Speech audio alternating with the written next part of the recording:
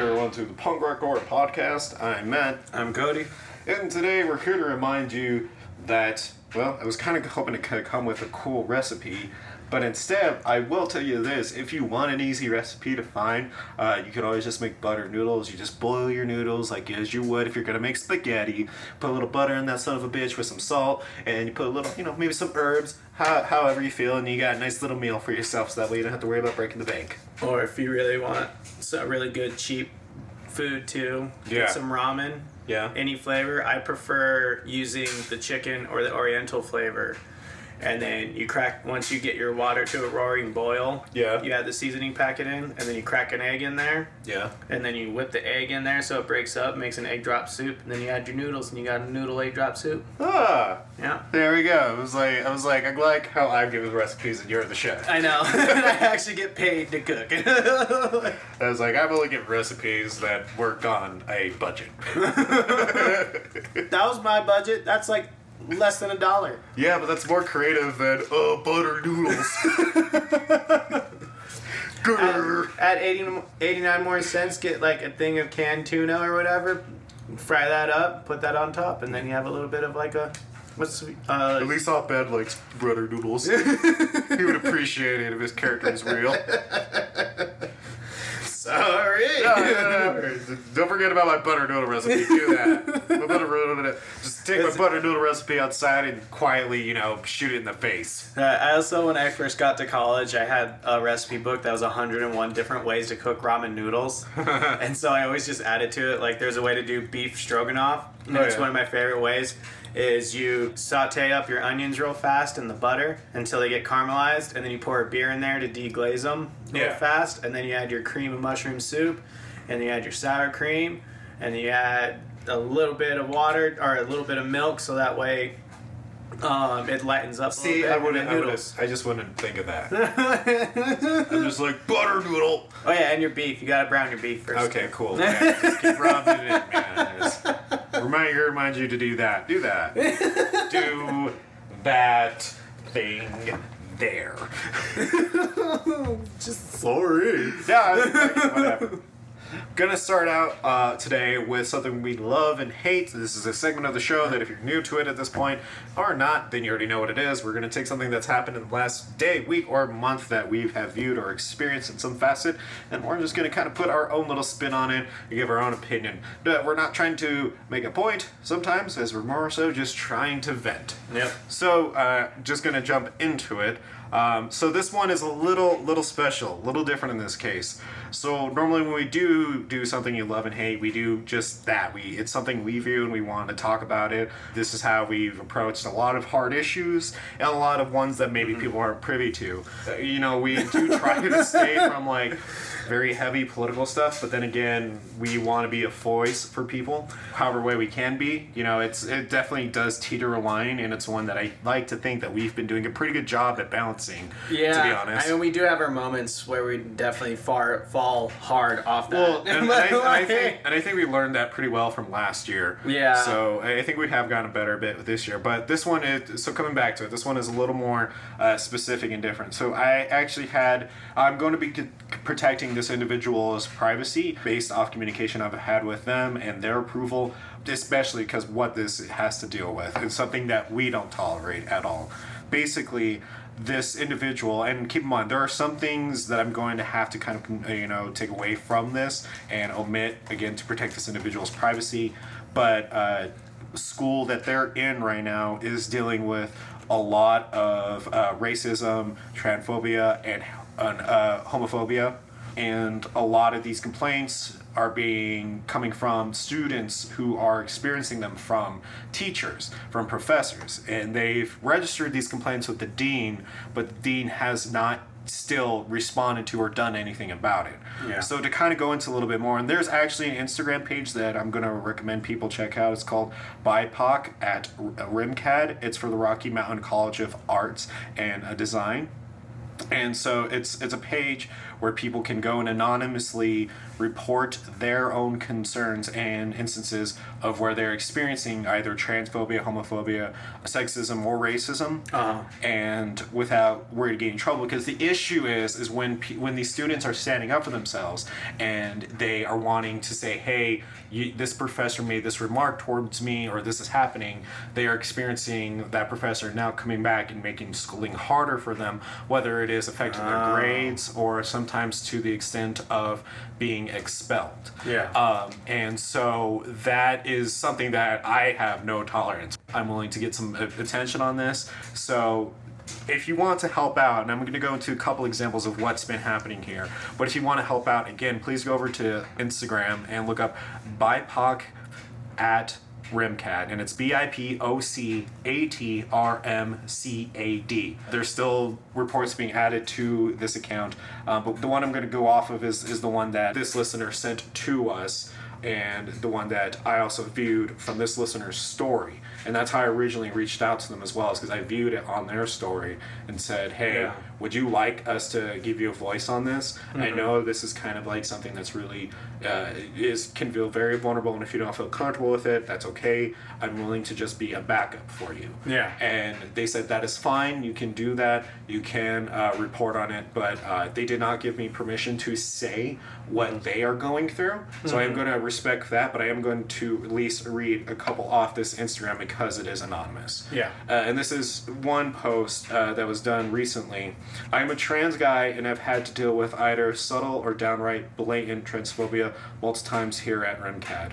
I've had to out myself in class to get someone to leave me alone as to why I asked my professor to call me a different name instead of what was on the roll sheet. And I've also had a fellow student straight up ask my friend about what genitals I had, which is not only widely inappropriate, but it's also insanely unfair for my friend to have dealt with that on my behalf. I'm not the only trans kid here who deals with this sort of thing, and it's incredibly discouraging that professors very rarely ever step in when they see it happening. Now, that not being trans, I can only relate to that on certain other facets, but that's just one example, and this is also a current student. And so if I can just read one more, if that's okay. I don't want to take away from the whole segment, but we're like 8 minutes. Do you mind if I read like one more? One that was also reported was, I was in a painting class and overheard a group of guys talking about their projects. Student 1 was asking Student 2 what he was painting, so he said he was starting a portrait of Student 3. Student 1 laughed and said, of course you're painting Student 3 because he's black. Nobody said anything. In the same class, I overheard the same kid, Student 1, who is the manager of the grocery chain he works at, complain about a guy who always comes back to return his items, and that it's really annoying and he's Muslim and shit. A classmate called him out and asked what he meant about Muslim and shit, and what that had to do with anything, but the kid always gets away with saying inappropriate shit and then tells everyone to shut up. So this is also from a current student, and right there's a lack of professionalism from the professor stepping in to actually solve that.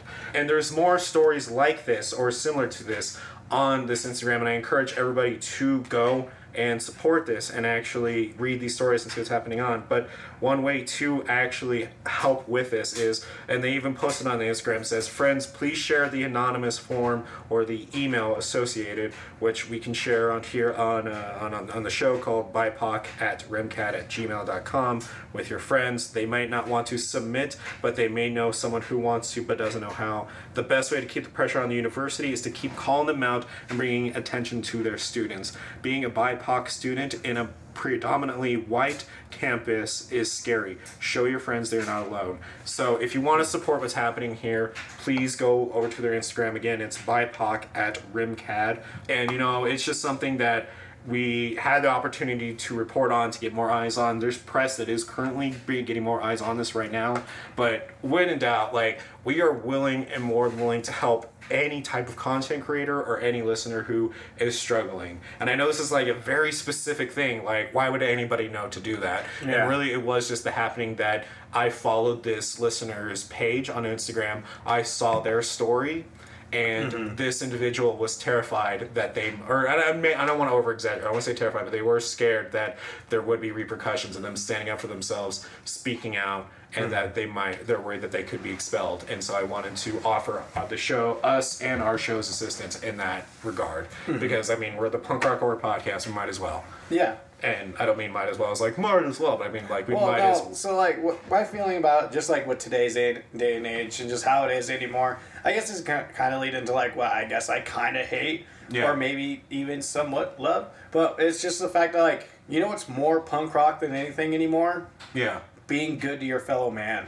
That's the most punk rock thing you could do anymore. Like I know back then, because like, you know, for the most part, like when punk rock started coming out, it was just like against the establishment, you know, you know, and all that kind of stuff, you know, down with the government, you know, keep them accountable and stuff. But like nowadays, it's like the most punk rock thing you could do is wear a mask and make sure someone doesn't die from a fucking disease. And now even more so is like speaking out. Yeah. And that's exactly why like things like this should be talked about, even especially on our show, because we pride ourselves on being punk rock. And what's more punk rock than talking about those being oppressed against, including students and stuff. And here's the thing, man. Two things about this. One, power has always been a tool of oppression. And when they are trying to take voices away or make people scared of speaking out in some sort of facet, and when they go to the route of using education against someone and that chance to actually, you know, fulfill their own education, but they're saying, hey, you know, you can speak out, but don't be surprised. Don't speak out if it's against me. That show's horseshit. And the other thing about it, man, is that this is our home state, and this is where this is happening. Yeah. This is the Rocky Mountain heart of design. This is RimCAD. This is so I'm more than willing to call out institutions in our own state who are being shitheads and not taking care of their own people. Fact of the matter is that politics is a part of punk rock, and I know we are an entertaining show, but that's just gross, disgusting. Fact of the matter is that you know what's going to happen is that this is not going to be talked about in KBPI. This is not going to be talked about on 105.9 more than likely. It's not going to be talked about on any of the radio stations.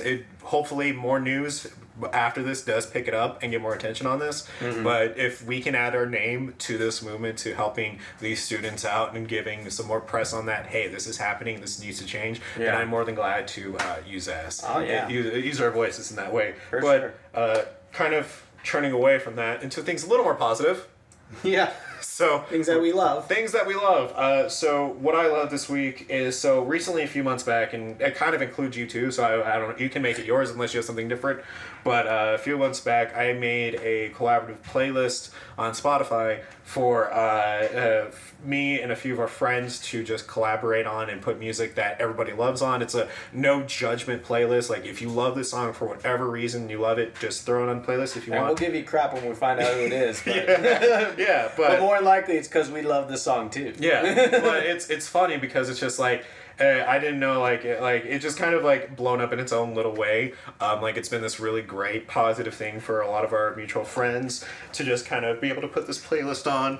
And even though not being able to hang out or see each other, still feel connected via the music. Yeah. And so it's just really nice because you're like listening to this playlist, and I'm like, I'll be listening to like an obscure metal band, and I'm like, oh, I put that on here. Yeah. And then fucking like Gunship, you know, this EDM band, EDM artist comes on, I'm like, oh, this is our friend Jenna. Yeah. I can always tell when it's Jenna's because it's always a cool vibe. And then Harrison is on it too, and then he added all the ska music. And so not all of it. Most of it. Definitely a good chunk of it. Okay. Yeah. But it's pretty funny though, because it's just like I'll be listening to Jenna adds in like really good like emotional chilling songs. Yeah. Like there's a song called Help. And like it's about like helping yourself or whatever. It's a good song, but it's definitely like very moody. And so like I'm like, all right, I went through that emotional journey. Good. That was a good song. What's coming on next? Gonna be in a ska band. I'm just like, I got the blaring of horns.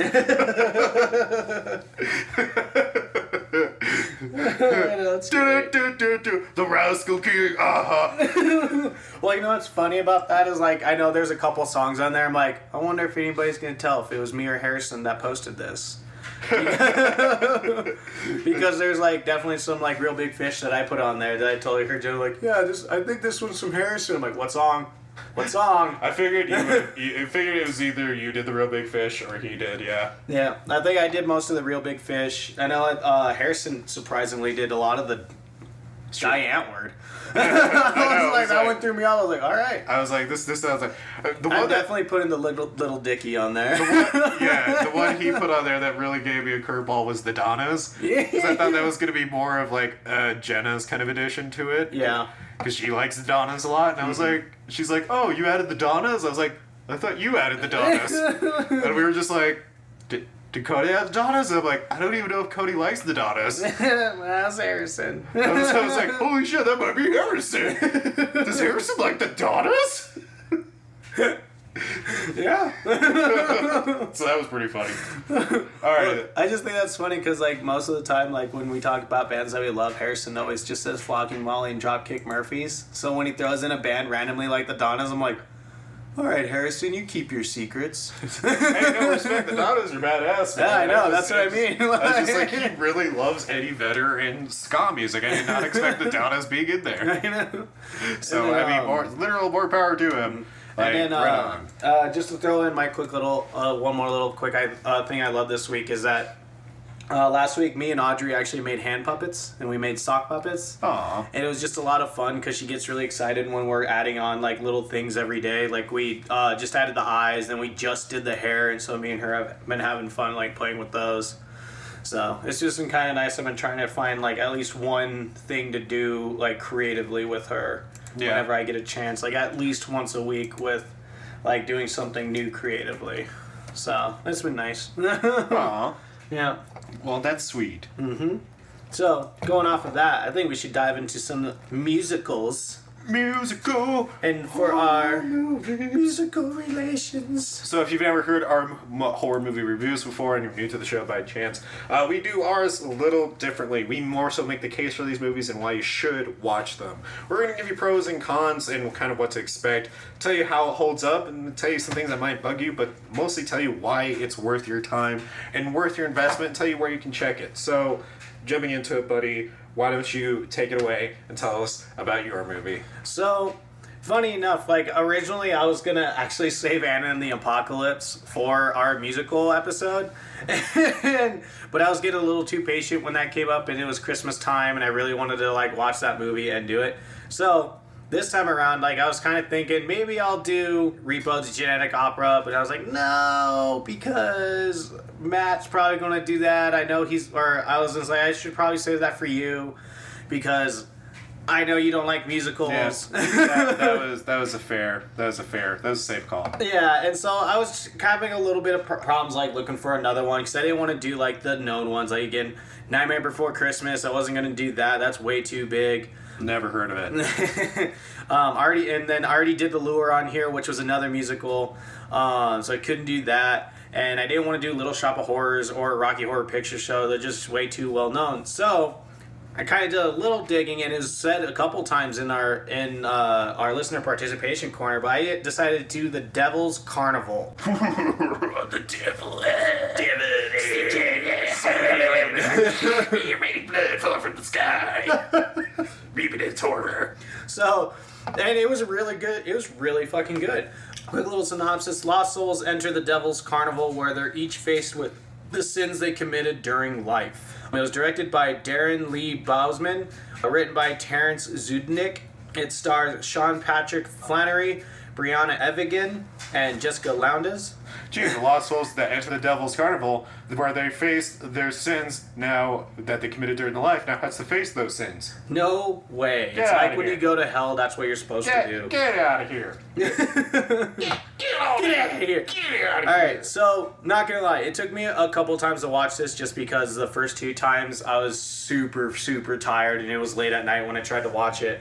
But when I finally got sit down and watched all the way through, it's a good movie. Yeah. And it's a really good musical. So, the music, I'm going to talk about that first. Huge pro in my opinion, because one thing that I really liked about this movie that I've seen with I don't know, I feel like some musicals that I've seen, they don't really stick to the type of music that they should be doing for it. So for instance, in The Lure, while I really love the music, like when you think sirens and mermaids, you think more like, I don't know, operatic type songs. And so like the fact that they were doing punk rock scene in that movie, like hard punk rock scene, it almost didn't fit.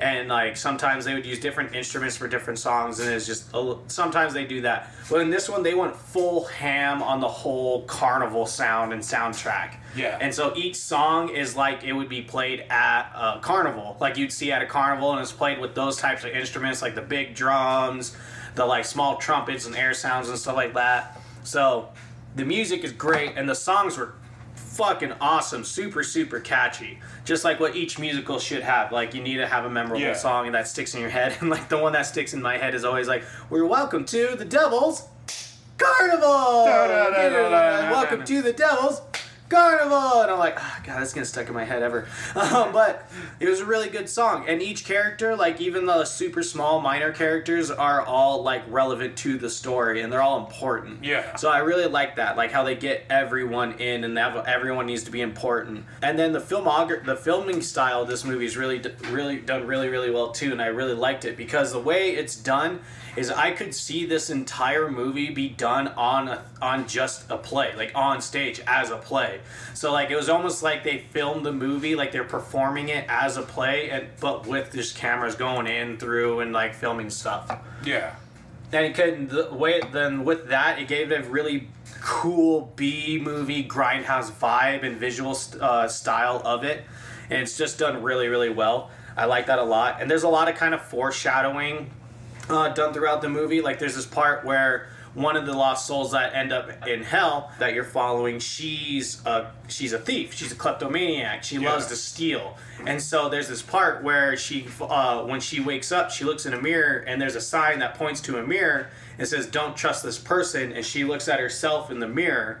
And so that's like foreshadow, like it's gonna say something's gonna happen where she's gonna have to do something like that. And then at one point she meets a demon that is a shapeshifter, and it shapeshifts to her, like to look exactly like her, and like talks to her about trying to do this game to win this diamond that she wants.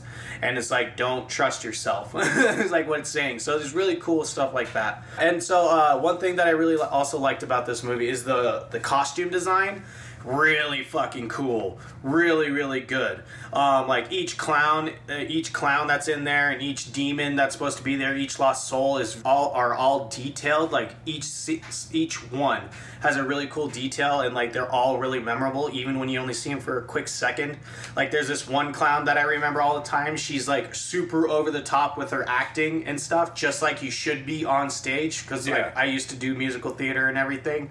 And like when you do one small thing, like just putting a cup down on a table, you need to like enunciate that and make it big. And like there's this one clown that did all her actions were super big, and that stood out to me, and I always got my eye on her. Yeah. And so that's one thing that they all do in this movie, is that each actor is doing something super big, so it just something will draw your eye to like that character and stuff. So, and then their costumes are really awesome. Like there's this one demon called the Doll. And so she's supposed to be really pretty, but since she's technically porcelain, she's kind of cracked in her faces, and the decal on that is just done really well. And her song is awesome. It's really cool, and like her voice kind of came out of nowhere to me. I didn't expect her voice to be as low as it was, but it was really good. The devil in this movie, his makeup was freaking awesome. And like the cool thing that I liked about his carnival too is that all the characters are kind of clown based, and so it triggers that fear for everybody. Like even the devil's makeup, he does a little jester-esque like painting on his face, and his voice is just really good too when he actually sings, and his song is just super good. Like I don't think I have any songs in this movie that I didn't like. The only critique I had until I finished the movie was on one of the main guys, that one of the main souls you follow. He's trying to find his son, and in the very beginning of the movie, just before he gets transported to hell, you see him cut his wrists real fast. And so throughout the whole movie, he's like moving really weird and just kind of awkwardly to me. And there was something about it that just threw me off, because like he was moving really stiff while everyone else is super free flowing and loose and like moving and dancing all freely. And it didn't dawn on me that that's a really good attention to detail for him, because he slit his wrists. So in his arms, there's no blood flow, there's no nerves going to it, and that's why his arms are so stiff throughout the entire movie. And I didn't catch that until the very end when they rehashed what he did. So this movie is really, really good attention to detail. And then my big con, though, and it's the only real con that I'll have, is that, and I think it's because it's the way they had to do it, and it's because it's supposed to be like probably more stage-esque, is the blood. There really isn't a whole lot of blood, but the one scene that, like the couple scenes that there are, you can tell it's really, really fake. Like there's a scene where this girl gets stabbed in the chest, and like the blood just looks really off and really fake. But I think that's supposed to be it's supposed to be like a stage production style of like, wow, the blood's supposed to look. So I think that's kind of what it was for. But that was honestly my only con. Otherwise, honestly, really fun movie. Really fun musical movie with like really dark humor. Like everything's super bubbly and upbeat, but you know, it's hell. So, and then all the themes it's touching on is really bad because it touches on lust, it touches on grief and greed. And then of course it touches on greed with the girl that I told you about before with the shapeshifter. And like it has really good themes. And then the ending is a really cool twist. It's really quick, but it almost makes you feel like the devil's better than God in this universe because it shows that he has a heart, but then he like spills out the deal of what he's doing right after he shows like he might have a heart. And you're like, oh, okay. No, he has a plan. And then it leads up straight into what the sequel will be. And I started which is Alleluia. And I started watching that, and it's pretty good. I enjoyed it. I haven't finished it yet, but I'm going to have to finish that one. So, highly recommend the Devil's Carnival. Buckets of Blood score, 0.5 out of 5. It really isn't blood. But it's, well, I mean, so like, is the blood a fake though? And like, is it supposed to be like fake, like theatrical? That's fake? what I mean. I think it's supposed to be because it's supposed to be like it's a stage play being filmed. Okay, so like, is it supposed to be kind of like within the respect of like the No Theater that you were mentioning in Tuesday's episode? Maybe. Like, because how we made like the example. Oh, like, no. There was no streamers. Like, it looked like they just kind of like put a red. You know how like some visual or special effects you'll see on Facebook or on TikTok or whatever videos where people are doing the at-home thing, and sometimes when they do like a stab wound or something in their face, it has that pink paper mache look. Yeah. Yeah, that's what it looks like. Okay, I think I see. Okay, I wonder. That's what I'm saying. I wonder if it's just a budget constraint or if that was the point. You know, to keep it the whole theater of it. Mm-hmm. And so that's why I was like, I wonder if that's the point. That's what I mean. I think it might be the point, so that's why I'm like, I'm not going to use it as a huge con or anything. That was just a small con, and it wasn't even the blood isn't even the point of this movie. It's all about like their decisions and everything else. It's the tales that they all go yeah, through. exactly. And well, the cool thing too, like one cool thing that they do with this movie is that when the devil's actually telling a story for each of the three lost souls. And what they do really cool is that the devil's telling actually Aesop fables that relate to that tale. And it's a really cool like little scene that happens. Like, so before each one you see their tale in hell happen out, he tells their story through an Aesop fable. Got it. Yeah, and it's really cool. So highly recommend it. You can find it for free right now if you have an Amazon Prime membership. It's on Amazon Prime. It sounds really interesting, man. Like, it sounds like it's like one recently. I'm trying to remember what it was, but it's on Shudder, and like Mickey Rourke is like the guy that takes care of the theater. While these people are coming to the theater and like experiencing their own sins. Oh, okay. Yeah, kind of, but it's more. Yeah, no, it's obviously different. Yeah, but it's really good. I do really recommend the Devil's Carnival. So a couple of quick trivia facts. A few rules are visible from the list of 666 policed rules. Those include number 1, no free refunds given at any time. Number 2, no lip, back talk, or sass to our Dark Lord. Number 3, no hope or prayers that God will save you. Number 4, no monkeys jumping on any beds. Number 5, no crying wolf, shark, or Sasquatch. Number 6, no running, jumping, or cartwheels with scissors. And number 7, no takebacks. No takebacks. No takesy-backsies. No takebacksies. The movie was filmed in 7 days. All the characters' stories are based on Aesop fables, just like what I said.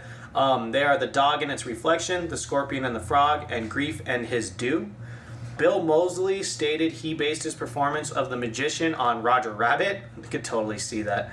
Of all the carnies in the carnival, Wick, played by Alexa Penavega, is the only one with an actual name. The other carnies are named by titles such as Hobo Clown, Painted Doll, the Scorpion, and the Ticket Keeper.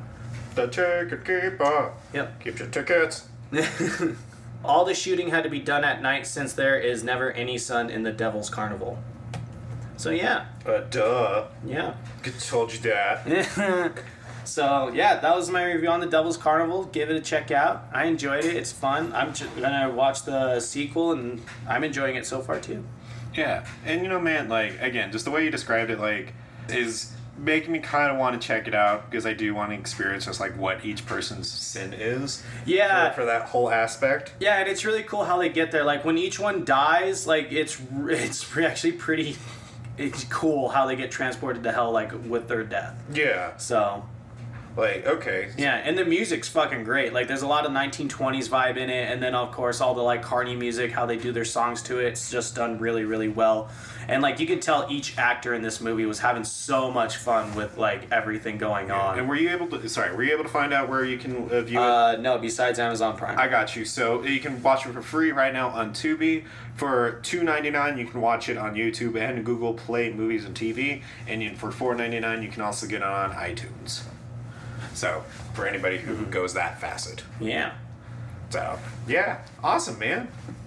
So, that was pretty sick. I'm enjoying listening to and hearing about musicals just because, again, like, I didn't really realize how rooted it was. So, with that, I think my choice is going to be kind of obvious to what I'm picking because it's like one of the few that I enjoy. It's not Little Shop of Horrors because, I mean, I can't make the case that already has been made for Little Shop of Horrors and why it's a fantastic movie. Same thing with Rocky Horror Picture. However, there is one that I do feel is just like on the tip that just needs a little more love to get a little more recognition, and that is Repo, the Genetic Opera.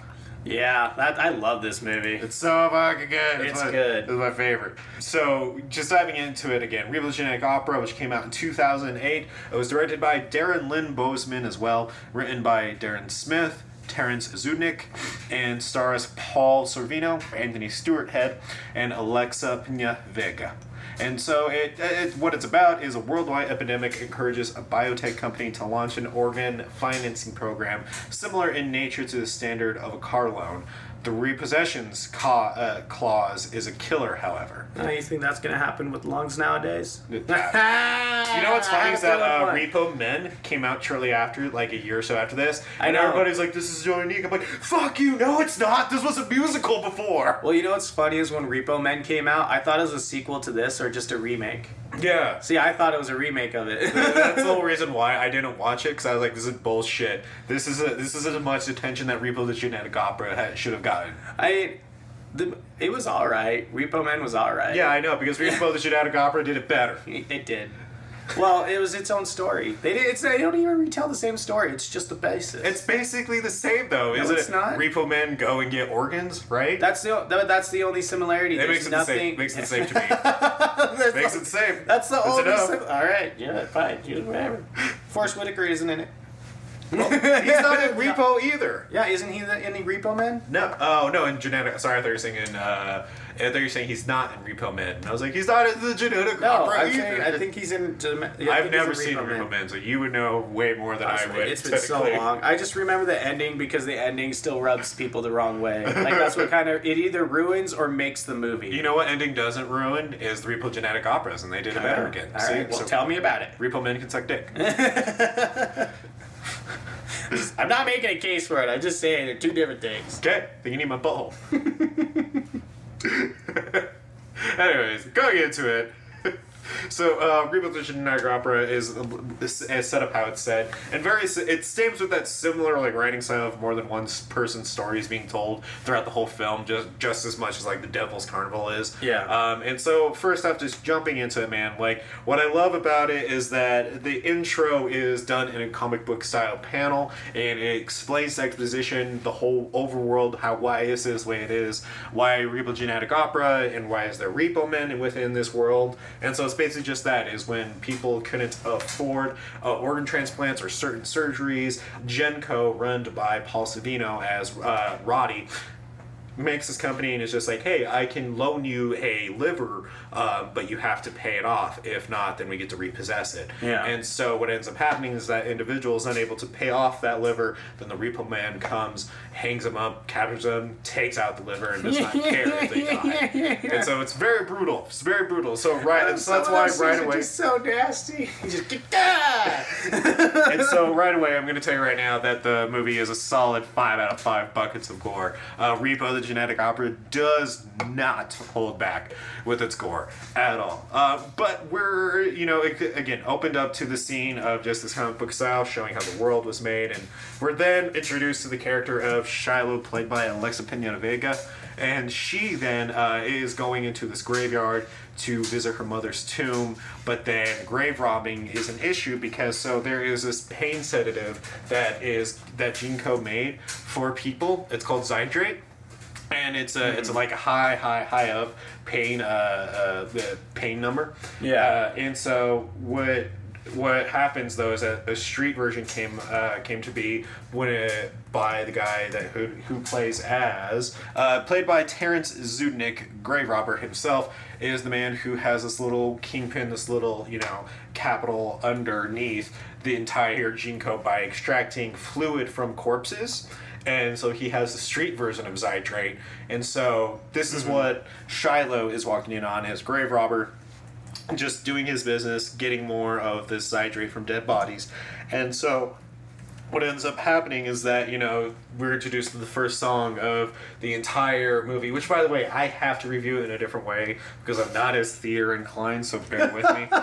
But Terrence himself has some amazing pipes. He's just like his singing, his exposition, the way he's explaining why certain characters do what and do things is just really fantastic, and I appreciate the hell out of it. And he just has a really catchy voice, and that's like the biggest thing I also want to give for this whole entire movie is that there are some very, very unique and catchy songs. Again, not very theater inclined, so I can't make the argument that it's like the most unique you'll ever see, but to me it is very unique, and I enjoy it for that. And also just kind of wanting to point out the industrial goth infused operatic rock performances are some of the most unique in Near Catchy Tunes. Again, Terrence does a lot of these, and all the actors and actresses do, and it's just fantastic. So as the scene's playing out where he's just giving it away that they're in this graveyard, and Shiloh's trying to escape being captured by the higher ups at Genco, what ends up happening is that she gets taken back to her home, and we start to see the relationship between her and her dad, where we realize that she doesn't know what her dad does for a living because she just still thinks her dad is a surgeon. Yeah. He thinks he's a doctor, doesn't know that he's actually a repo man. Oh, sweet ignorant bliss. And so you find out early on, and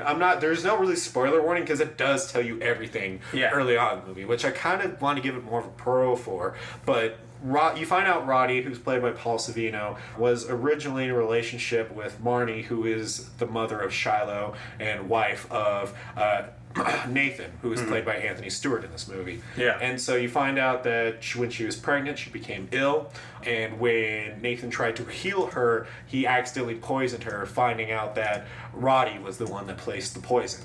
And so this happens early on in the movie. You find out about it. It's not a big thing, and so every time that an incident happens within real time of the movie, so like in this case where Shiloh, gets caught in the graveyard, it'll then go into an exposition of why this character is or whose story. So it'll say like Nathan's story, and it'll show it within comic panels again, like you're reading a comic book. And I enjoyed the hell out of that because it was a weird kind of like nice taste from like the over haziness of how the film is filmed, because a lot of the cinematography is done in a very hazy type of way. So depending on who you are and how that affects your sensors, I do recommend just kind of warm up to it a little bit. But keep in mind though, going a little more forward, find out that Roddy himself is dying slowly, and now he has to decide between his three children, which are played by the fantastic Bill Moseley, who I always give him that little extra up because it's Bill Moseley and I love the living shit out of him. Yes, Bill Moseley, sorry,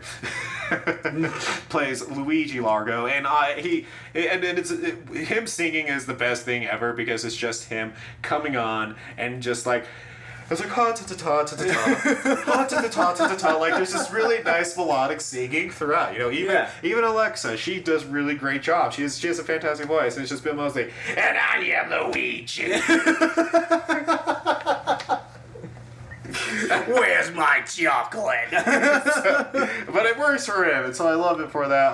Also playing brother and sister of Bill Moseley characters, Luigi, is Kevin Ogilvy, who plays the role of Pavi Largo, also known as Ogre, and also Paris Hilton plays the role of Blind Mag. Which I'm just gonna get it out of the way. This movie got a lot of shit because, and I think a reason it didn't get a lot of attention back in the day was when Paris Hilton's fame was more in but it was more in the tabloids. Yeah. And so nobody wanted to see anything that her name was attached to. Because this also came shortly after House of Wax. Yeah, House of Wax, yeah. And so... I know, dude. Paris Hilton was just a death sentence for a movie. Well, here's the thing, man. Like, I will make the argument here. She does a fan fucking... or not as Blind Mag.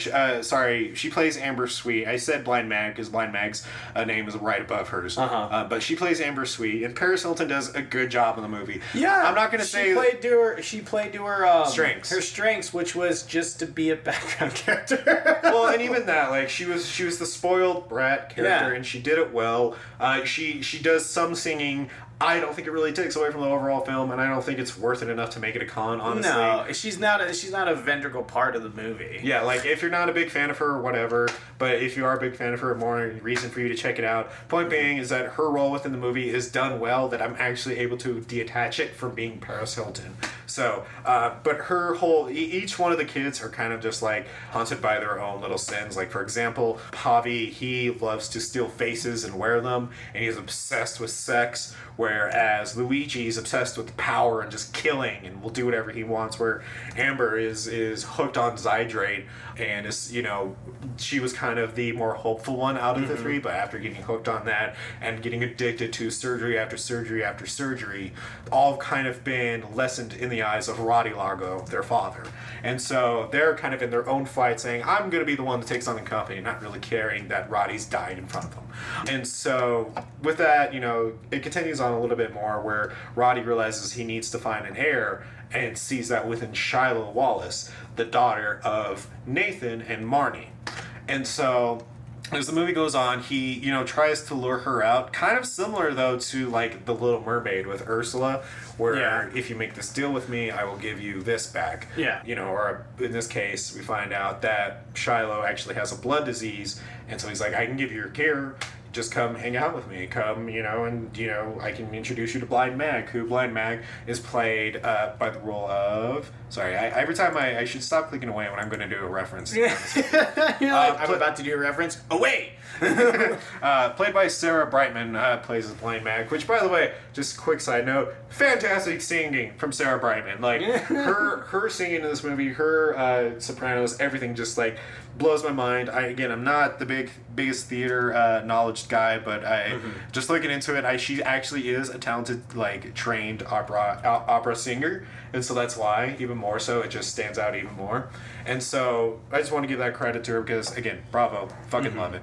Anyways, as this goes on, he's like, hey, come hang out, I'll show you what this world is like, kind of deal. Yeah. And so does that, and again, the choice of cast, although it's really odd, like, at first look, like an odd grouping of, like, Paris Hilton, you know, Paul Sorvino, freaking Paris Hilton, Bill Moseley, Anthony Stewart Head, you know, it's just, these are all, it's a weird amount of characters, and yet, when you actually dive into the movie, they're all very fantastic and charming, and even some of them are beyond charismatic for their characters, such as Terrence as the grave robber. And so that alone deserves, like, your investment just to see, like, what their characters do and how they expand within this short period of time.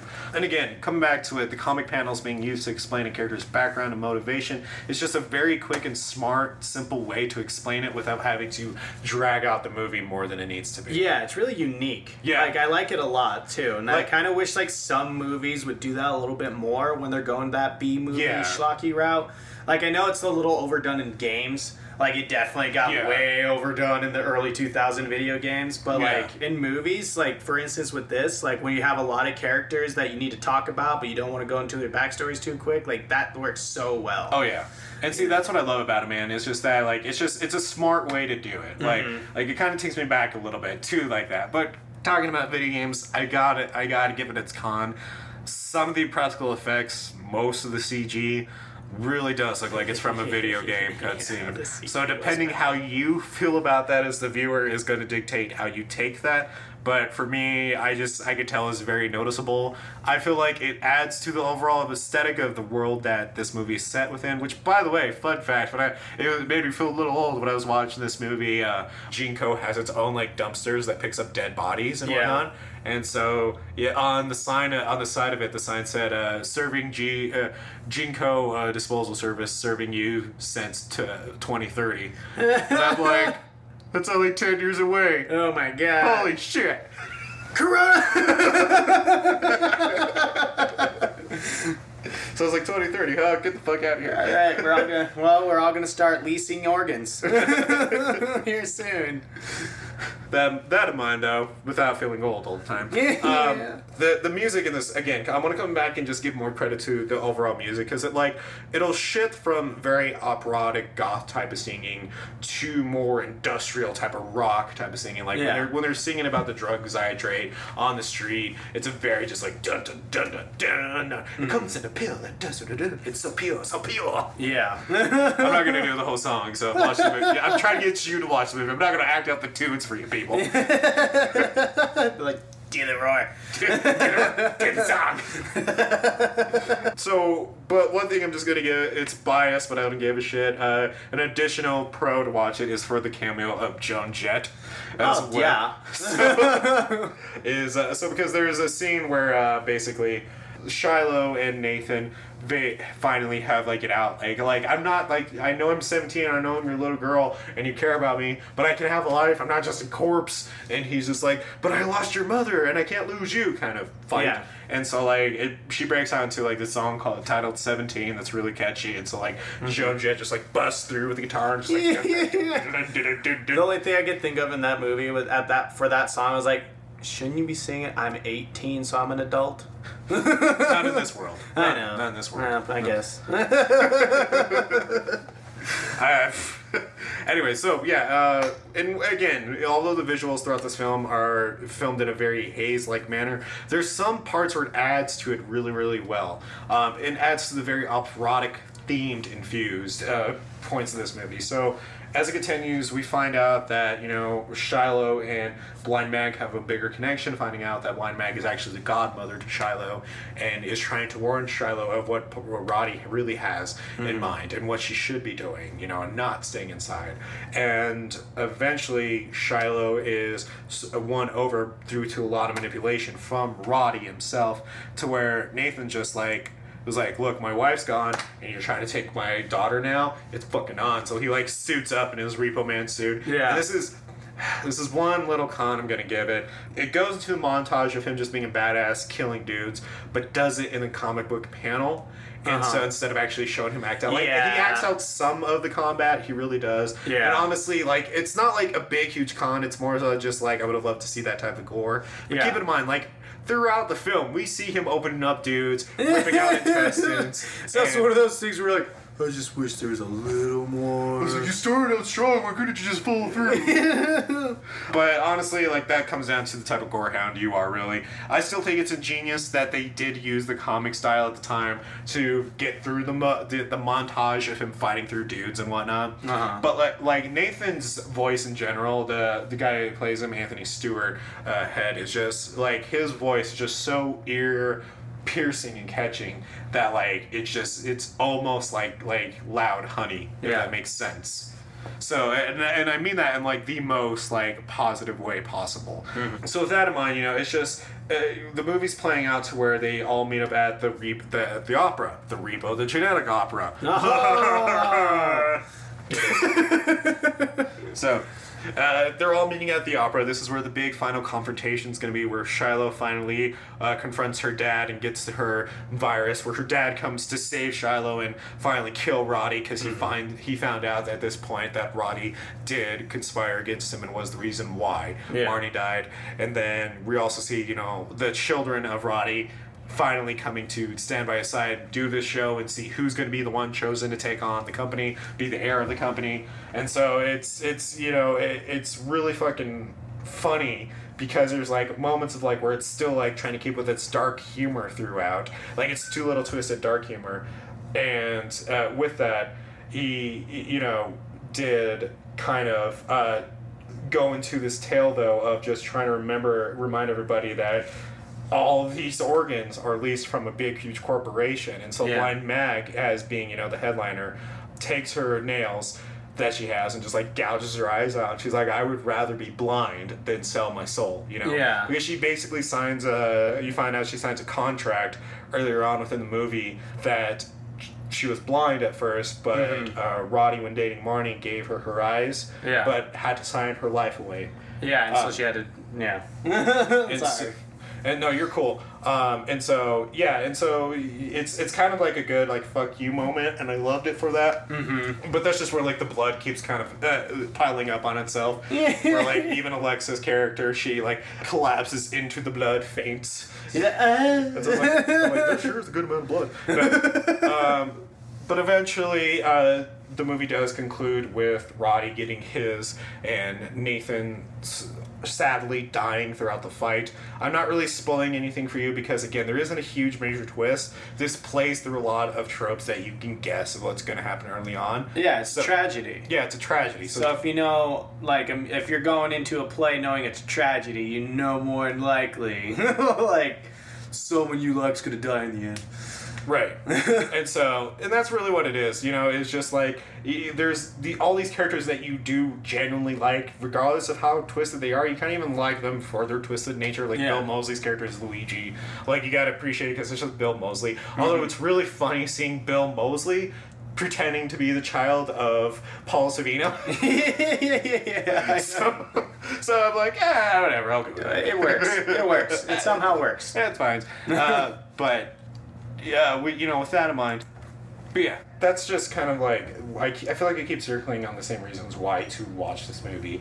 And really, the biggest thing about it is that this is probably one of the few movies that I can say are great for that middle ground of, if you don't really watch a lot of musicals, and if you do, this has a little bit of something for everybody in it, and especially just if you're into horror, it does kind of like help with that aspect too. Yeah. Keeping in mind that it was, a lot of love in this did come from inspiration of Rocky Horror, obviously, and again, honestly, man, it's just such a solid movie to check out. I know right now if you want to check out Repo the Genetic Opera, you can get it for free on Tubi. That's where I watched it, or you can rent it on Amazon for about $3.99 right now. And honestly, I there's not much else I can really tell you about why to watch this movie, except to just trust me, you're going to be in for a ride, a bloody good ride at that. A few interesting facts: the producers have stated that the film is really just the middle part of a planned trilogy. The next chapter would be a prequel to the events shown in this film and is tentatively titled Repo, the beginning.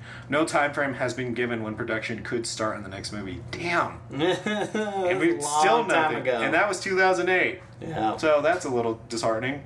The song I Didn't Know I'd Love You So Much was originally a lullaby composer Darren Smith sang to his son. Aww.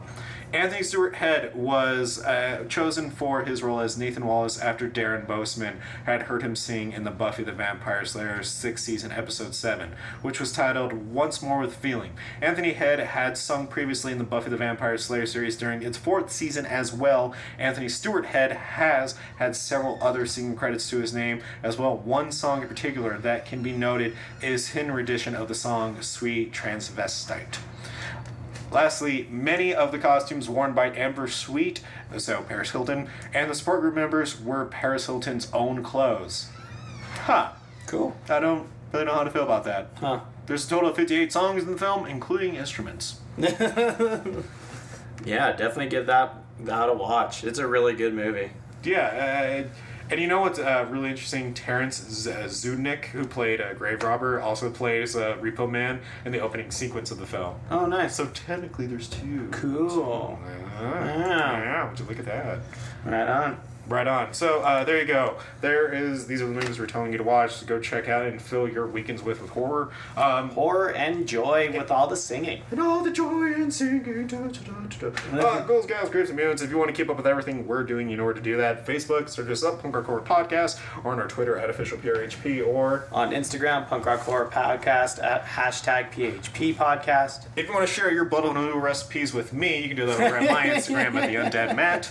If you want to support the show financially, you can buy merch from us over at teespring.com/punkrockhorrorpodcast. We have a lot more new merch on there available for purchase. And with the colder seasons starting to get closer and closer, feel free to jump on one of our favorite hoodies that we're making. And ones that are available right now. If not, get yourself a Cody Zilla shirt and, take a picture of that. Send that picture to us. Yeah. We might just put it on our story. If you want to support us on a Patreon, please go over to patreon.com/punkrockhorrorpodcast. Please, ghouls and gals, take care of yourselves. Watch out for yourselves. Stay safe. Wear your masks. Do what you got to do these days. And honestly, keep watching horror, because that's the one solidarity thing and in solace and something that we can always find strength within. Yeah. All right, we will talk about horror with you next time. Bye.